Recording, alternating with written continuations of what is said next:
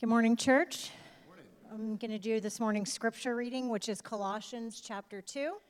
For I want you to know how great a struggle I have for you and for all those at Laodicea, and for all who have not seen me face to face, that their hearts may be encouraged, being knit together in love, to reach all the riches of full assurance of understanding and the knowledge of God's mystery, which is Christ, in whom are hidden all the treasures of wisdom and knowledge. I say this in order that no one may delude you with plausible arguments. For though I am absent in body, yet I am with you in spirit, rejoicing to see your good order and the firmness of your faith in Christ.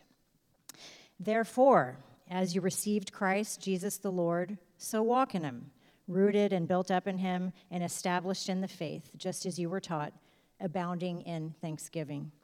See to it that no one takes you captive by philosophy and empty deceit, according to human tradition, according to the elemental spirits of the world, and not according to Christ. For in him the whole fullness of deity dwells bodily, and you have been filled in him who is the head of all rule and authority.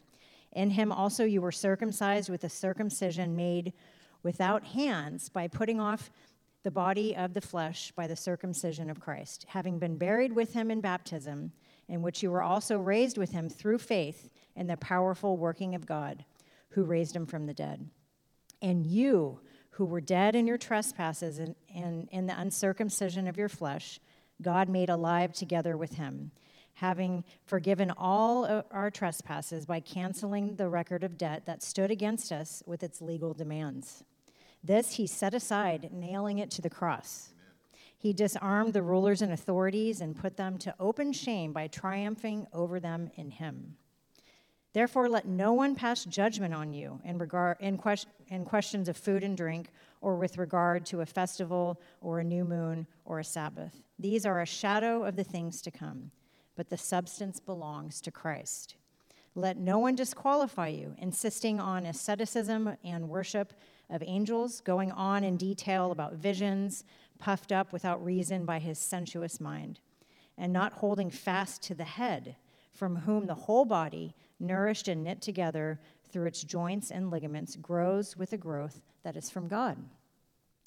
If with Christ you died to the elemental spirits of the world, why, as if you were still alive in the world, do you submit to regulations? Do not handle, do not taste, do not touch, referring to things that all perish as they are used, according to human precepts and teachings.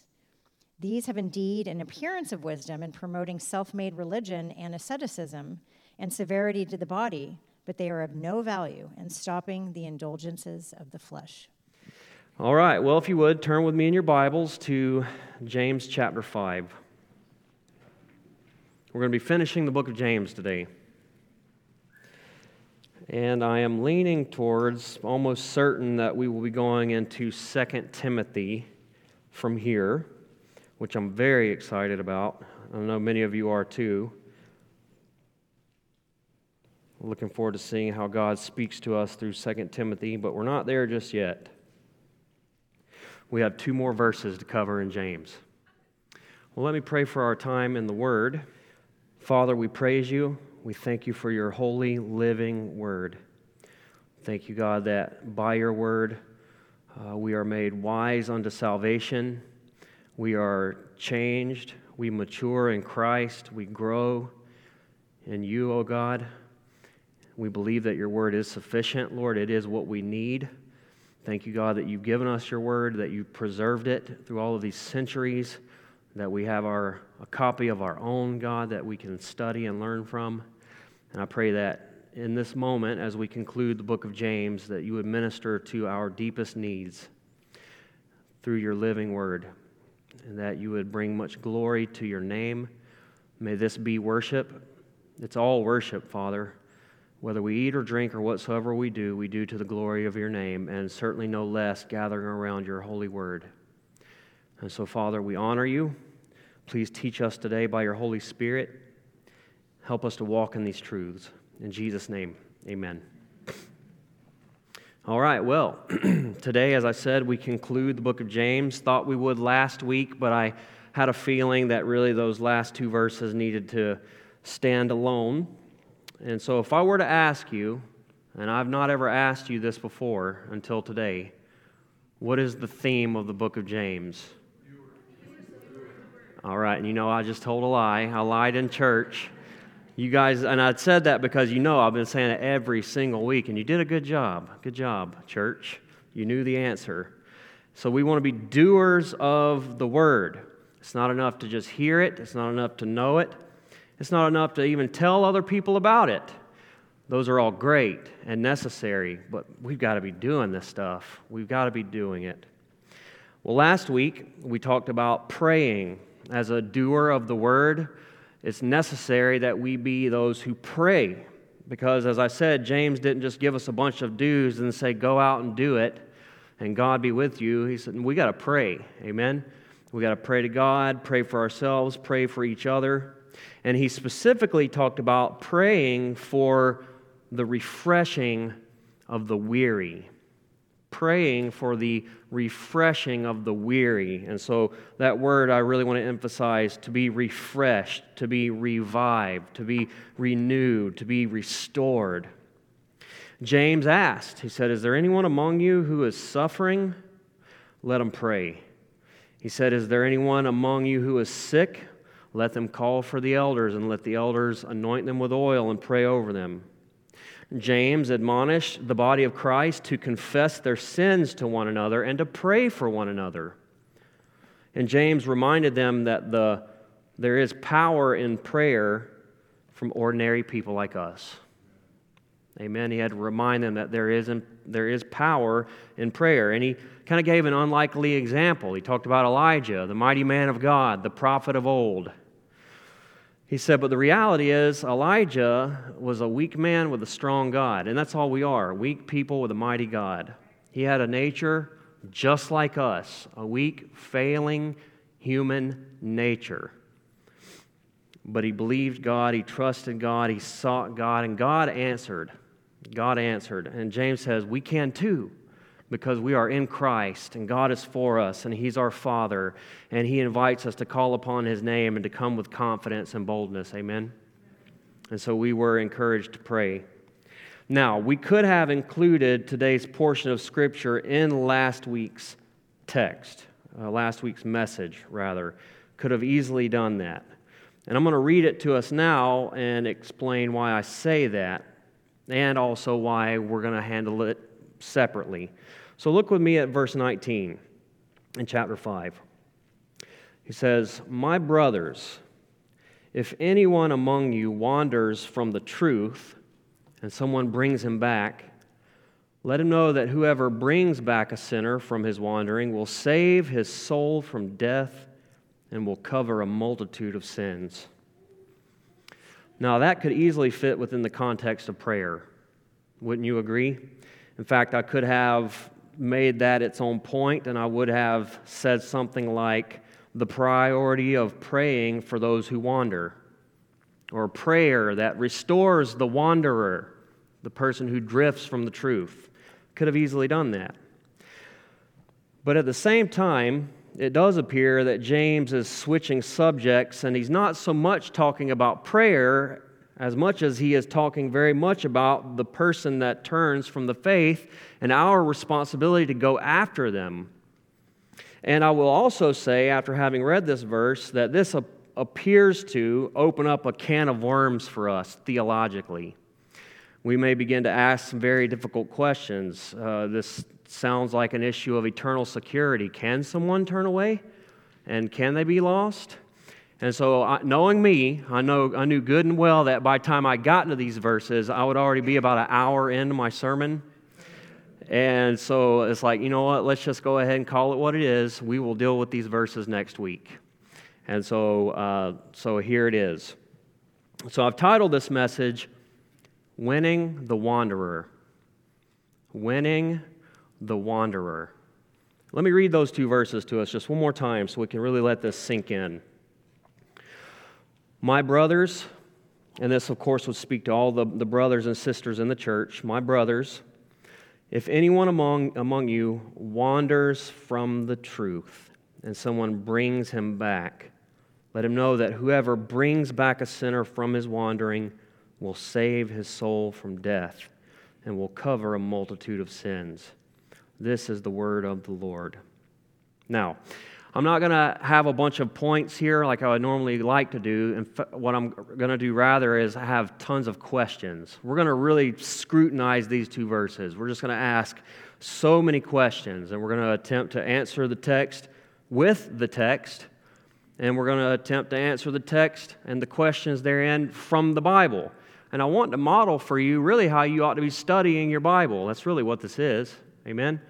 I am here to feed the flock and teach God's Word week after week, but I'm also here to model to you how you're to do it for yourself.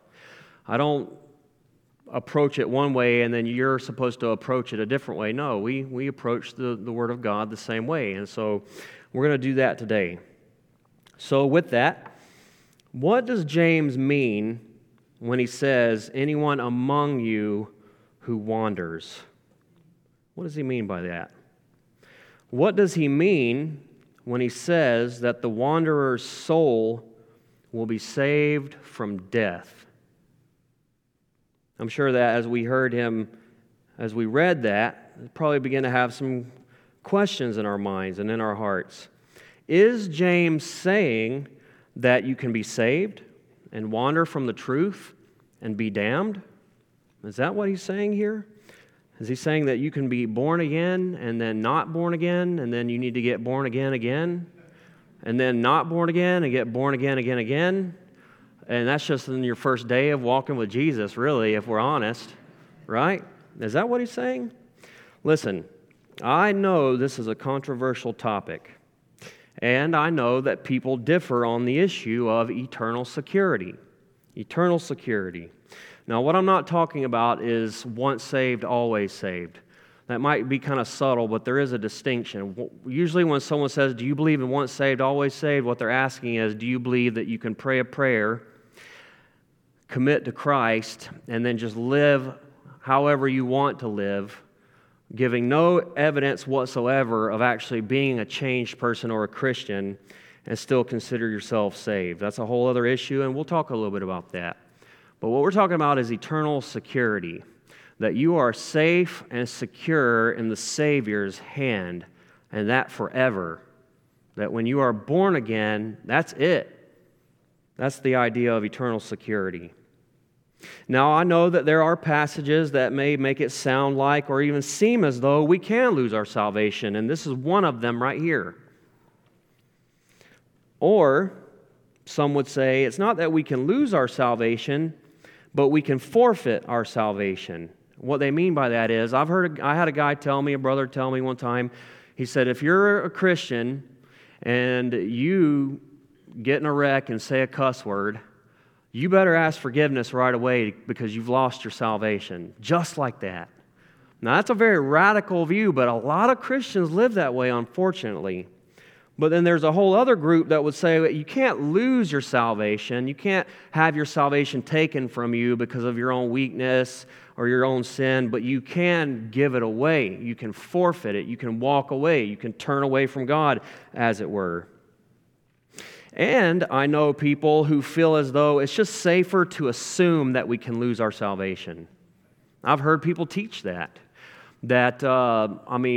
Essentially, if you try to give someone confidence that they can't lose their salvation, then they're likely to just live a very ungodly life with no concern whatsoever. But if you tell them they can lose their salvation, then they're going to be more on guard.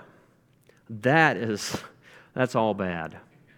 That is all bad. That is putting a burden, a weight, a yoke on somebody that ought not be. Jesus said, "Come to me, you who are weary and heavy laden, and I will give you rest." He was talking to legalists. He was talking to people who were trying to approach God by doing everything right, by keeping all the rules, and they themselves knew they couldn't do it, and so they always felt as though they could not approach God. And Jesus said, "Look, come to me, and I'll give you rest," because Jesus does for us what we can't do for ourselves, so that in Him and in His accomplishments and achievements, we have access to God. Amen? And so I think it's bad to try to put that burden on somebody because then you're putting it all on them. What about God? Where's God at in the equation? Do we serve a mighty God who is able to keep us or not? Is it all on us to keep ourselves? That's terrible news. That's not good news. That's not good news at all. And so let me just say this. I think I've probably already given away my cards here. I am convinced from the Scriptures that not only can we not lose our salvation, but we will not turn away either. We will not finally and ultimately turn away and be damned again to our sin and eternal punishment. Just cannot happen. It will not happen. And it's not because that's what I want to believe, although it is, obviously, nothing wrong with that. But it's because I'm convinced from the Word of God that such is the case. And I just really want to drive this point home for a moment before we move on into the really what the text is actually getting at. This is an important issue that we need to take just a moment and really try to drive into our heads and into our hearts because it affects a lot of things. Wouldn't you agree? I'm convinced from the Scriptures that we are safe and secure in the Savior's hand, and so are you if you're in Christ, because it's really not you. There's something so much bigger going on here, something so much bigger. This is an eternal work. This is something that God has been doing before you were ever even born, before the world was ever even created, and it's something that God is going to see to the very end. Amen? This is God's doing. God has wrought this. God has purposed this. God has achieved this for us. God has called us into it. And God will see us to the very end for His glory and in love. And Jesus spells this out for us in John chapter 6. John chapter 6, verse 37. He says, "All that the Father gives me will come to me. And whoever comes to me, I will never cast out. For I have come down from heaven not to do my own will, but the will of Him who sent me. And this is the will of Him who sent me, that I should lose nothing of all that He has given me, but raise it up on the last day. For this is the will of my Father, that everyone who looks on the Son and believes in Him should have eternal life, and I will raise him up on the last day." In verse 44, he says, "No one can come to me unless the Father who sent me draws him, and I will raise him up on the last day." Do you hear the certainty in that? And where in there did you hear anything about our own efforts in the equation? This was all between the Father and the Son. He said, "All that the Father gives me, I will save them. I will keep them. I will raise them up on the last day, and I will not lose not even one." Amen? Jesus said He would not lose one. And so I've said this time and again, and I'll say it again, and I'm going to keep saying it. The issue is not, can a Christian lose their salvation? The real question is, can Jesus lose a Christian? And Jesus just told us that will never happen. That will never, ever happen. He said, in fact, it's the Father's will that He doesn't lose one. Can Jesus break the Father's will? It is not possible. So this is an issue of really an agreement between the Son and the Father that's at stake here. Not our ability or inability to keep ourselves. It's all about the Son's faithfulness to the Father. That's what's really at stake here. That should give us great comfort. That should give us a strong peace and joy that we are safe and secure, and that nothing can change that, not even ourselves. This is sometimes referred to as the doctrines of grace. And the reason why it's called the doctrines of grace is because it's all grace. It is all grace. Jesus said no one can come to the Father unless God draws him. It is God's gift to us when He calls us to Himself. That's God's love. That's God's kindness. We didn't deserve it. It's grace. Amen? When God keeps us on the path and does not let us stray, that's God's grace. That's God's gift. That's God's love towards us. When God glorifies us in eternity, that's God's gift of love and grace towards us. And we didn't deserve any of it. That's why it's called grace. Sometimes we like to just say grace is unmerited favor. It's, receiving good things that we didn't deserve. It's so much more than that. It's not less than that. And that in itself is a very profound reality, but it's so much more than that. God saved wretched sinners like ourselves. God purposed to do it. He did it at a very high cost to himself. He gave his one and only Son. And God keeps us. And God will preserve us. And God will one day glorify us in his presence. Now, this is spelled out for us with even more detail, with even greater clarity and profundity in Romans 8, verse 28. It says, "And we know that for those who love God, all things work together for good, for those who are called according to his purpose. For those whom he foreknew, he also predestined to be conformed to the image of his Son, in order that he might be the firstborn among many brothers." Now listen to this. There's 5 things I want you to see here. "And those whom he predestined, he also called. And those whom he called, he justified." Foreknew. "Those whom he foreknew, he predestined. Those whom he predestined, he called. Those whom he called, he justified. And those whom he justified, he" what? Glorified. 5 things there that God did. Did you catch that? Now, what's significant about this? God did all of those. Every one of them. And he started in eternity past. God foreknew you. That essentially means he foreloved you. He knew everything about you. He knew everything about you before you were ever even created, before the world ever even existed, and he loved you. And he predestined us to adoption. He predestined us to be conformed to the image of his Son. That happened in eternity past. And then, in our life, he called us to himself. He drawed us with loving cords of kindness. It was his kindness that drew us to repentance, that called us to repentance, and he saved us.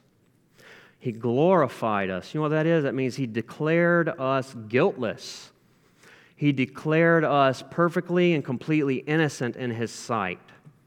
God did that in our lives in a moment in time, and one day we will be glorified in his presence. It'll be over.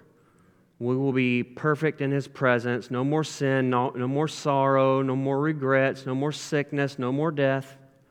And that spans from everlasting to everlasting, from the vanishing point to the vanishing point, from eternity past to eternity future. God did all of those.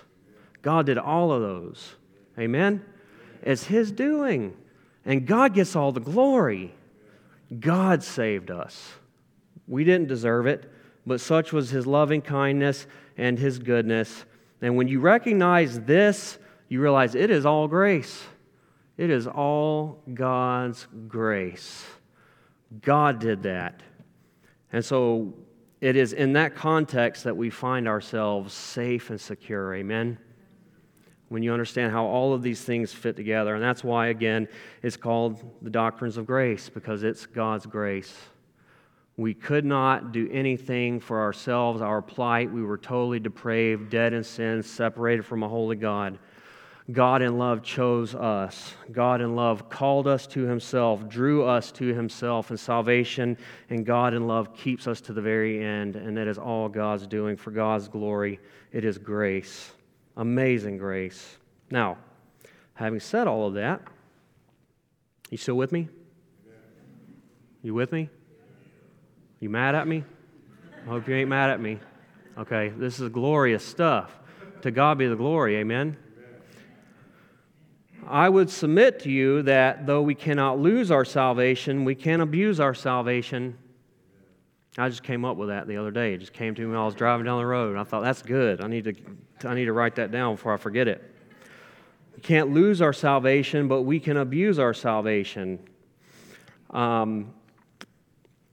Satan wants to take us out of the game. He does not want us to be effective for God. He does not want us to have a powerful testimony. He wants to wreck our assurance. He doesn't want us to have a boldness and a confidence in our salvation. He wants us to backslide. He wants to bring reproach on the name of Christ. And if he can't take us out of God's hand, he certainly wants to try to render us ineffective and make us ineffective. And he's working overtime to do that. And so we have a responsibility. Even though it's all God and it's all grace, it does not excuse our responsibility. Okay? That's the other side of the coin here. We have to believe and we have to obey. Grace does not give us a license to sin, but exactly the opposite. In Romans chapter 6, the question is asked, shall I continue in sin that grace may abound? If God is so gracious, and if in my sin, God's grace is always greater than my sin, we sing about that, and it's a wonderful truth. Well, if that's the case, then I can just sin all I want, right? God loves to forgive. I love to sin. This is a great relationship. Is that how it's supposed to be? No, not at all. Paul says, may it never be. God forbid. We are safe and secure in the Father's hands, and for that reason, we want to honor Him. We want to walk in His ways. We want to persevere. We want to bring glory to Him. We want to obey and serve Him. We want to love Him and be in fellowship with Him and right relationship with Him. All of that it's all part of the same deal. It all goes together. So, if that is the case, I've spent quite a bit of time trying to put that together.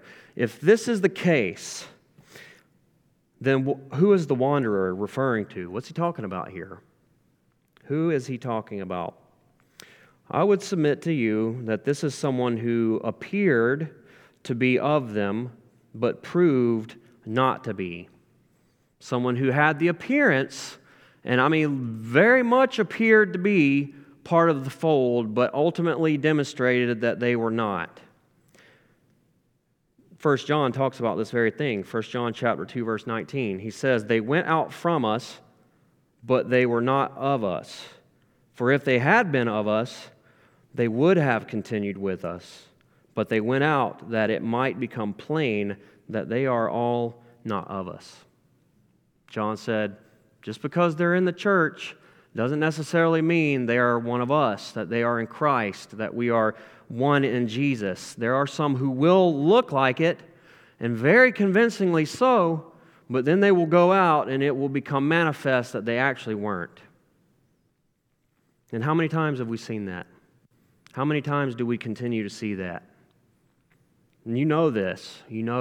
We read that, we hear this, and we can think of a whole list of people that we've seen in our lives. That person turned away.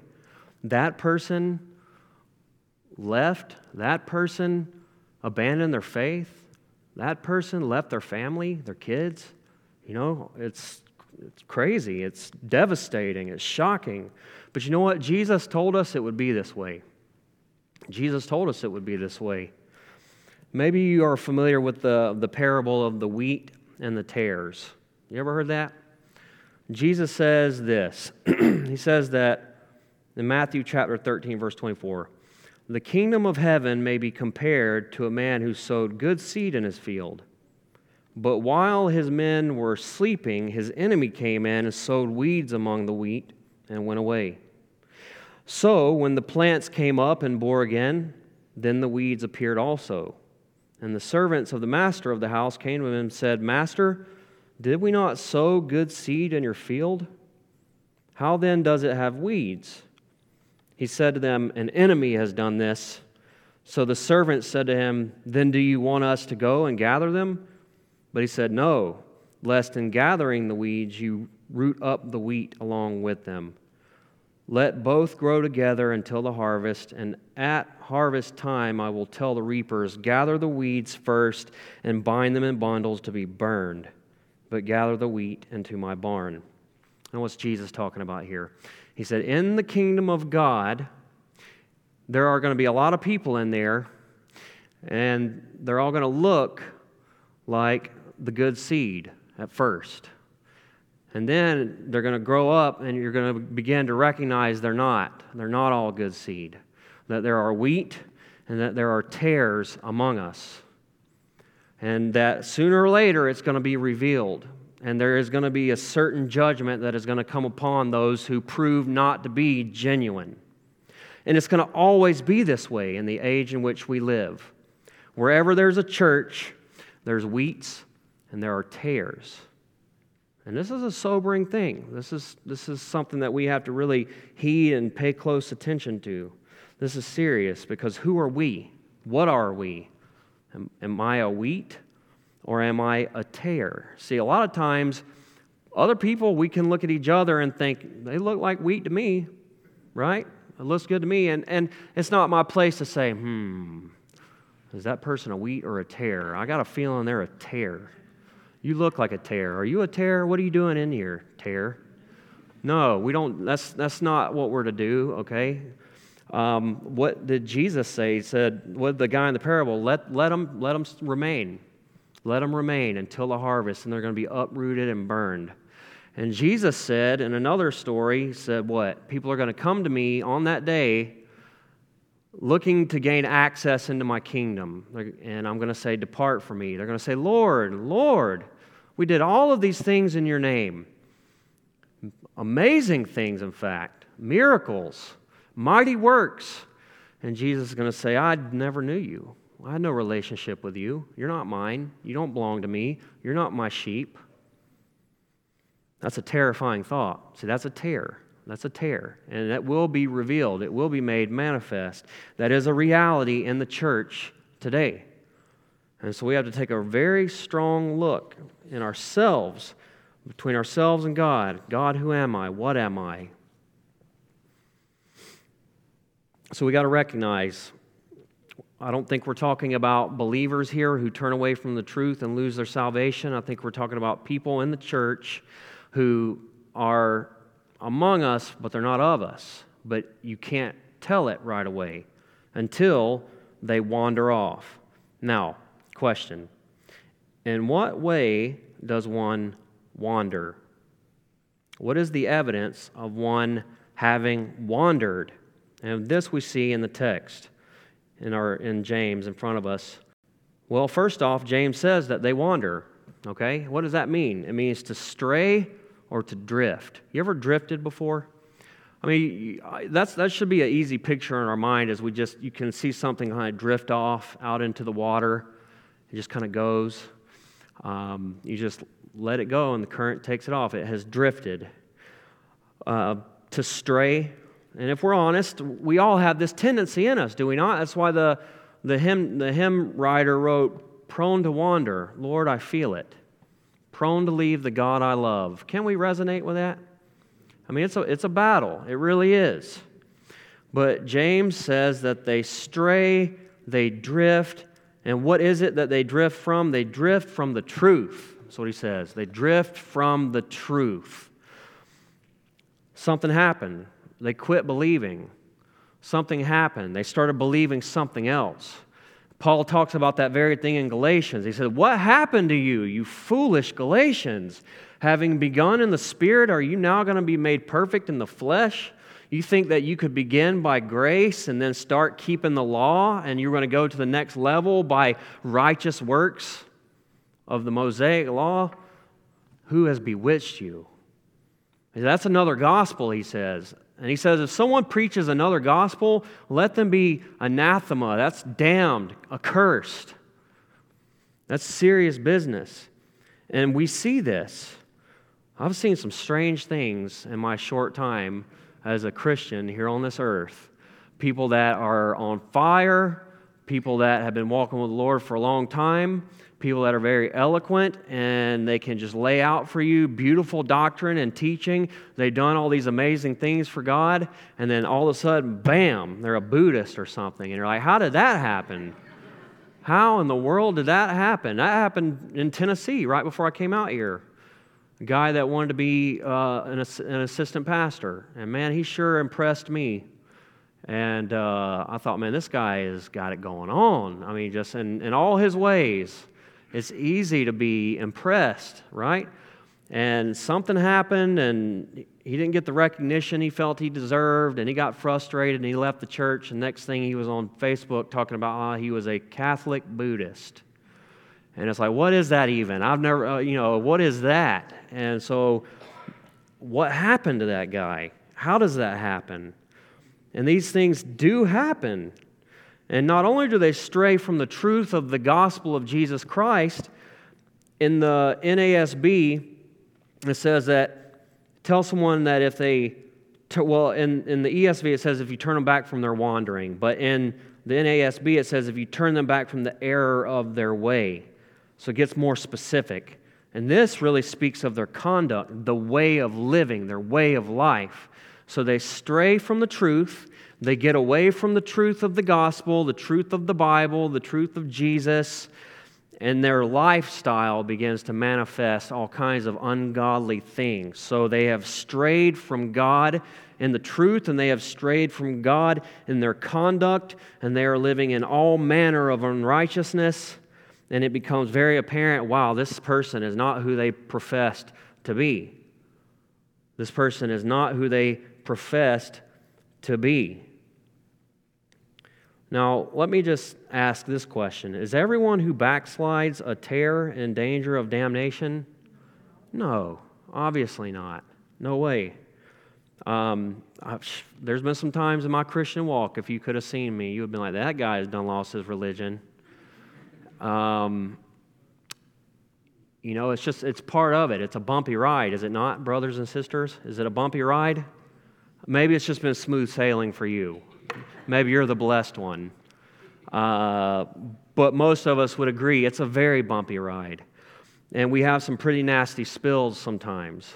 And God uses even that, especially uses that. I would say some of the greatest growth in my life has come from some of the just most difficult experiences I've had as a Christian, And even though I remain as confident in this as I am secure in the Father's arms, there have been times in my walk where even when I hit a low, I was frightened, really, even for myself. I thought I would not want to have to stand before God today. And so it can get scary. It can get scary. But I would say that even in the midst of that, when you're dealing with a genuine born-again Christian and they're backsliding, there are indicators of genuine faith. There are. There is godly sorrow that happens. You do grieve over your sin. You may feel like you cannot overcome your sin, like you are totally bound and enslaved to struggles of a variety of kinds, but you do grieve over it. You are willing to admit it. There are some who are like, I'm fine, I'm good. They are in gross, heinous sin, and they're like, I'm good, and I don't need the church, and I don't need this, and I don't need that. I'm just fine. Me and God. In fact, God, is perfectly okay with me living like this, doing that. See, that's deadly dangerous right there. That scares me for people when I see that kind of stuff. But someone who's really overcome by sin as a Christian, I think they're sorrowful about it and they're willing to admit it. They'll confess it. They hate it. There is repentance.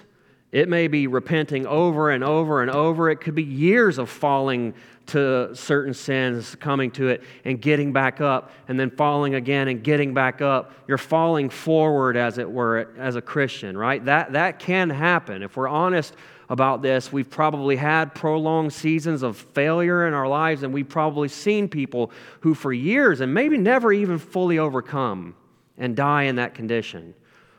I would still say that they were saved, but sin has consequences. We're forgiven for our sins, but sometimes those patterns are deep. Sometimes those patterns persist. And for some reason, sometimes I'll see God just, boom, they're better. They're healed, they're strong, they're good, and there are some people who just struggle all their life. And I don't know why that is. I'm not God. But you see the signs of sincerity in them. They are trying. They are fighting a holy war. There is a war that's being waged. And why is there a war?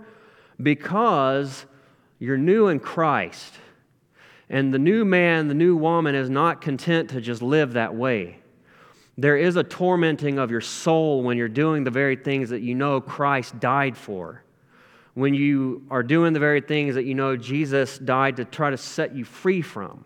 There is a battle that is existing in the soul. Paul describes it in Romans chapter 7.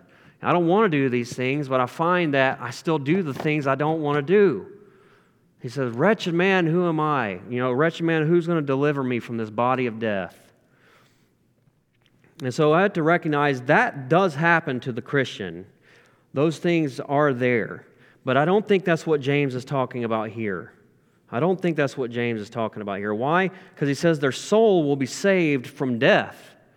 This is a person who is spiritually dead, who is still under punishment, eternal punishment, as it were, separation from God, and their soul is heading for destruction. And notice also, James says that they will be saved from a multitude of sins. A multitude of sins will be covered. That's a significant word, covered. Okay? A multitude of sins will be covered. When Jesus, sometimes we like to use the word atonement. You guys with me? Okay, reel it back in if I've lost you. Jesus is our atoning sacrifice. What does that mean? That means that His sacrifice on the cross covered over our sins. In the Old Testament, that was the idea when a lamb was slain for the sins of the world. It covered over their sin. It was a covering, if you will. Jesus, as the Lamb of God, has atoned for our sins, but not only has He covered them, He's washed them away. They're gone. And so He is our atoning sacrifice. He is our covering. We don't have a multitude of sins. I had a multitude of sins. All of them, past, present, and future, have been washed away. Amen? Every sin that I commit today and for the rest of my life, that's already been paid for at the cross. Such is the majesty and the glory of the cross of Jesus Christ. It's that powerful. It washes away all our sin, past, present, and future. And so this person still has their soul heading towards destruction, and they are still under a multitude of sin. And so James says, we need to go after that person. We need to go after that person. We need to go after that person. That's our motivation. So what's our motivation to pursue someone and turn them back from their wanderings? Because we don't want them to die in their sins. We do not want their souls to experience eternal destruction. We want their sins to be covered over and washed away. We want them to experience the same grace that we ourselves have experienced. Yes? Amen. We do. We do. And so James says, look, it's worth it. Go after them. Pursue them. So what was happening in the church? Well, as I understand it, I've been told that in Judaism, they just don't put a big emphasis on conversion, on trying to evangelize, if you will, trying to reach people. They just don't do that. And so this was very Jewish at the time, as we have said. These are very entirely Jewish Christians, and maybe this was kind of a new concept to them. And maybe it was like, okay, that person went out from us, good riddance. We're better now without them. Maybe they were thinking that way. You don't know. And James says, no. Just because they went out from among you and have demonstrated that they weren't actually of you does not give you the right to just let them go.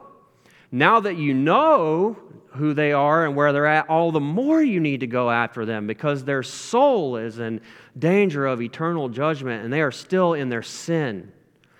And so he says, let the person know that the one who brings the wanderer back in saves them from destruction and will cover a multitude of sins. And here's another motivation. Here's why now I'm trying to get a little more practical here. So we're safe in our salvation. We can rest in that. When we see people wander away from the truth, then it appears as that they are not of us. We're supposed to go after them. Why? I would say that we are never more like Christ than when we pursue the wanderer. We are never more like Christ than when we pursue the wanderer. He came to seek and save the lost. Amen? Isn't that what He came to do? I mean, Jesus, enthroned in eternal heavenly glory and bliss in the presence of the Father, set that aside. He let go of that. He relinquished it. And He came to the earth, and He took the form of a servant. He humbled Himself, to the furthest extent imaginable, so that He could save an innumerable multitude. So Jesus pursued the wanderers. Jesus pursued. You can't pursue any more than Jesus pursued. And so if we are in Christ, if we have the Holy Spirit, if we are followers of this Jesus, then that means that we're going to pursue wanderers. Jesus really, this is how He's described in Matthew chapter 9, verse 35. It says, "Then Jesus went about all the cities and villages, teaching in their synagogues, preaching the gospel of the kingdom, and healing every sickness and every disease among the people. But when He saw the multitudes, He was moved with compassion for them, because they were weary and scattered, like sheep having no shepherd. Then He said to His disciples, 'The harvest truly is plentiful, but the laborers are few. Therefore pray the Lord of the harvest to send out laborers into His harvest.'" Jesus was merciful and compassionate. He looked out amongst the people who were scattered and said they are like sheep without a shepherd. They need to be cared for. They need to be brought back in from their wandering. Pray that God would send people to do that. That was the heart of Jesus. He saw people as they were. He saw people as God saw them, and He said, may God send His workers to draw them in. And that's us. Amen? That's us. And we are never more like our Savior than when we pursue the weary and the scattered, those who have drifted and wandered. And God gave a very severe rebuke to the shepherds in the Old Testament that did not pursue the wanderers. Let me read this to us, Ezekiel chapter 34. "The word of the Lord came to me, Son of man, prophesy against the shepherds of Israel. Prophesy and say to them, even to the shepherds, thus says the Lord God, Ah, shepherds of Israel, who have been feeding yourselves, should not shepherds feed the sheep? You eat the fat, you clothe yourselves with the wool, you slaughter the fat ones, but you do not feed the sheep. The weak you have not strengthened. The sick you have not healed. The injured you have not bound up. The strayed you have not brought back. The lost you have not sought. And with force and harshness you have ruled them. So they were scattered because there were no shepherds, and they became food for all the wild beasts. My sheep were scattered. They wandered over all the mountains and on every high hill. My sheep were scattered over all the face of the earth, with none to search for or seek them."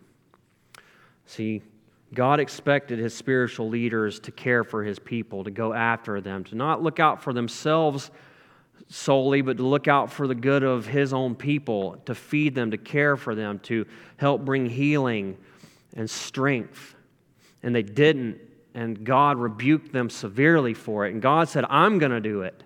God said, I'm going to do it. And He did it through His Son, Jesus Christ. And then He calls us to be a part of that work. And that's the amazing thing. God uses us. God uses us. So then, is this command to pursue the wanderers just for pastors? Is it just for the shepherds? No, it is not. Who did He address in the text there? Brethren, the brothers and sisters, their responsibility. Listen, I'll just tell you right now, if this were solely my responsibility, a lot of people are going to be falling through the cracks. I'm one man, and I'm a man with a nature just like yours, okay? And I am prone to forgetfulness. I am prone to overlook things. I'm prone to inconsiderateness. I'm right there with you. This takes a body of believers. It takes a body of believers to be able to do this. Now let me ask you this. Can this passage also be applied to believers who are drifting?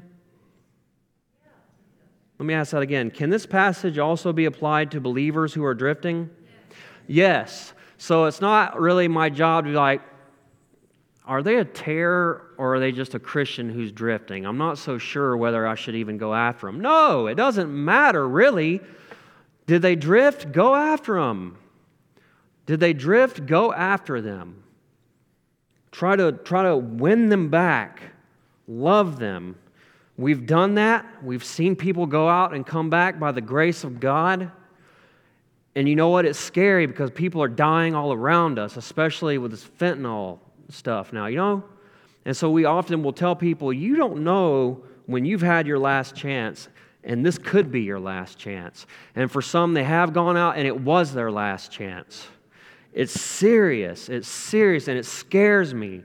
I reached out to a guy just a couple of days ago, and I am worried for you. I love you. We don't want to lose you, and you could die. You know, come back. Come back. And sometimes they listen, and sometimes they don't. But we need to be doing this. We, as the body of Christ, collectively have a part to play in trying to win the wanderer and trying to bring them back and modeling Christ as the one who pursues.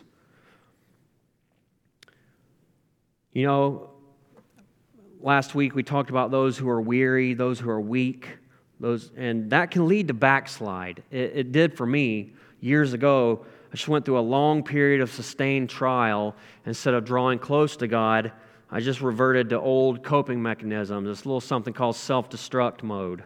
Some people in here can relate with that. And so I did that. I backslid. By the grace of God, He called me back in quickly. And so we just recognize this happens. And in Galatians chapter 6, Paul says, brothers, if anyone is caught in any transgression, you who are spiritual should restore him in a spirit of gentleness. Keep watch on yourself, lest you too be tempted.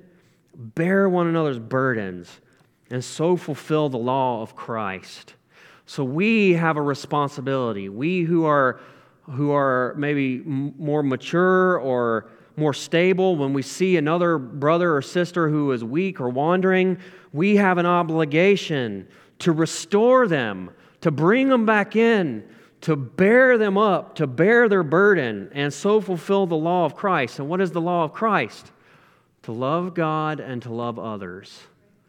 When we love God, we're going to love each other. And when we love each other, we're going to have each other's back. And when we see someone slipping, we're going to go after them. And we're going to try to call them and draw them back in by God's grace. And you know what? You can't do this unless you labor to be in community.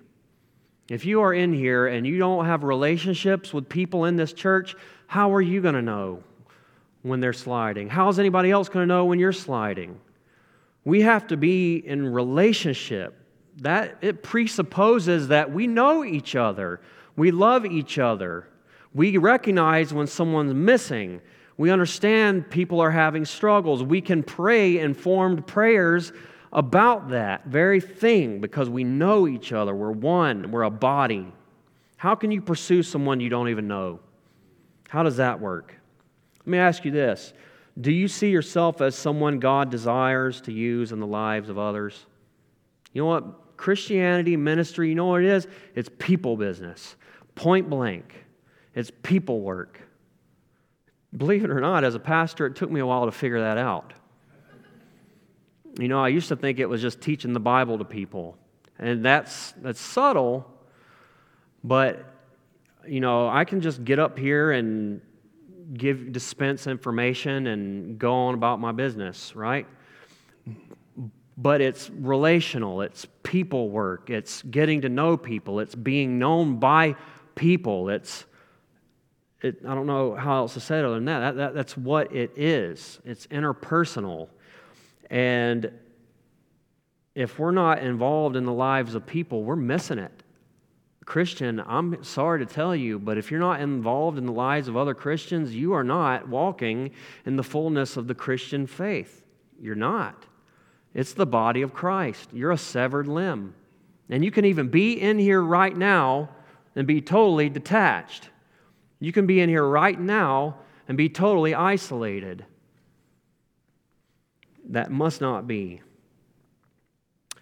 Do you see yourself as someone God desires to use in the lives of others? I want to close by reading this. Side note, this is something I forgot to mention. I meant to mention earlier. I'm in school again, seminary, full load, 12 units. Please be praying for your pastor, okay? I'm doing this for you, just so you know. I want to serve you as best I can. And I'm reading this book right now on biblical counseling called Instruments in the Redeemer's Hands. I highly, highly recommend it. And I want to just close by reading. I was reading this last night, and it just blessed me deeply. So let me read this. It's about a page and a half. Sam called me in a panic. It had been an ordinary day. Get up, go to work, and do his job until quitting time. But as he was rushing home, he was approached by a desperate man. The man said that his life was a mess, that he didn't even know where he was going to sleep that night. Sam could tell that he wasn't a seasoned street person. So hoping to be a conduit of help, Sam took him home and called his pastor, me, the person writing the book.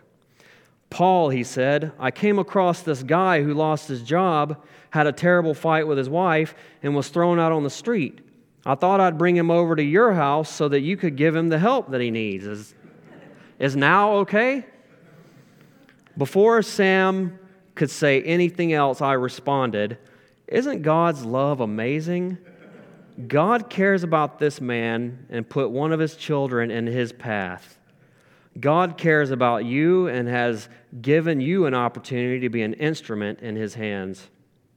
I am persuaded that God never gets a wrong address, and he intends to use you in this man's life. Let me pray for you right now, that God will fill your heart with his love and your mind with his wisdom. When I finished praying, Sam said, but I don't think I'm able. I interrupted. I will continue to pray for you tonight, and I will call you in the morning.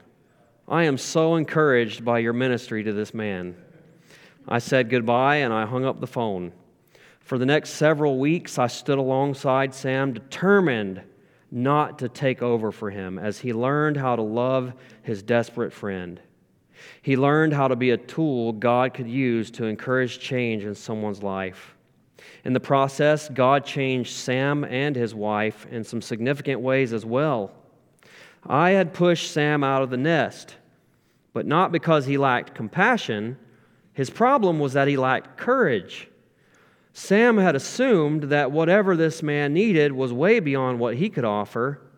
He didn't see himself as one of God's instruments, only as one of God's conduits, a passive channel connecting one thing to another. An instrument is a tool that is actively used to change something, and God has called all of his people to be instruments of change in his redemptive hands. Embedded in the larger story of redemption is a principle we must not miss. God uses ordinary people to do extraordinary things in the lives of others. What mission board, what ministry, what local church would use the people God used in Scripture? There was Moses, an exiled murderer, Gideon, fearful and hiding, David, the shepherd boy with no military training, Peter, who publicly denied Christ, and Paul, persecutor of the church, to name a few. Along with these are untold numbers of little people God used in big ways to fulfill his plan on earth. God never intended us to simply be the objects of his love. We are called to be instruments of that love in the lives of others. Amen? Let's pray. Father, we love you, and we do indeed desire to be instruments in your hand, instruments in the hands of the Redeemer. Help us, God, to have that missionary heart. Help us to be those who will go after the wanderer. Help us, Lord, to be those that take note, who notice those around us who are struggling. Help us to have that insight. Fill us with your love and courage enough to come alongside someone. We don't have to know it all. We don't have to be some trained specialist. We just need to be available and willing. And so, God, help us to do just that for the sake of the body of Christ, for the sake of your great name, for the glory of our Savior, Jesus Christ. May we be a body of believers who pursue and win the wanderers. For Lord, our hearts are prone to wander. And if not for the body of Christ, where would I be today? I can only think of so many faithful brothers and sisters who came alongside me and helped me to continue to run the race. God, use us to do the same for those around us. We give you the praise and we thank you. In Jesus' name, amen. Amen.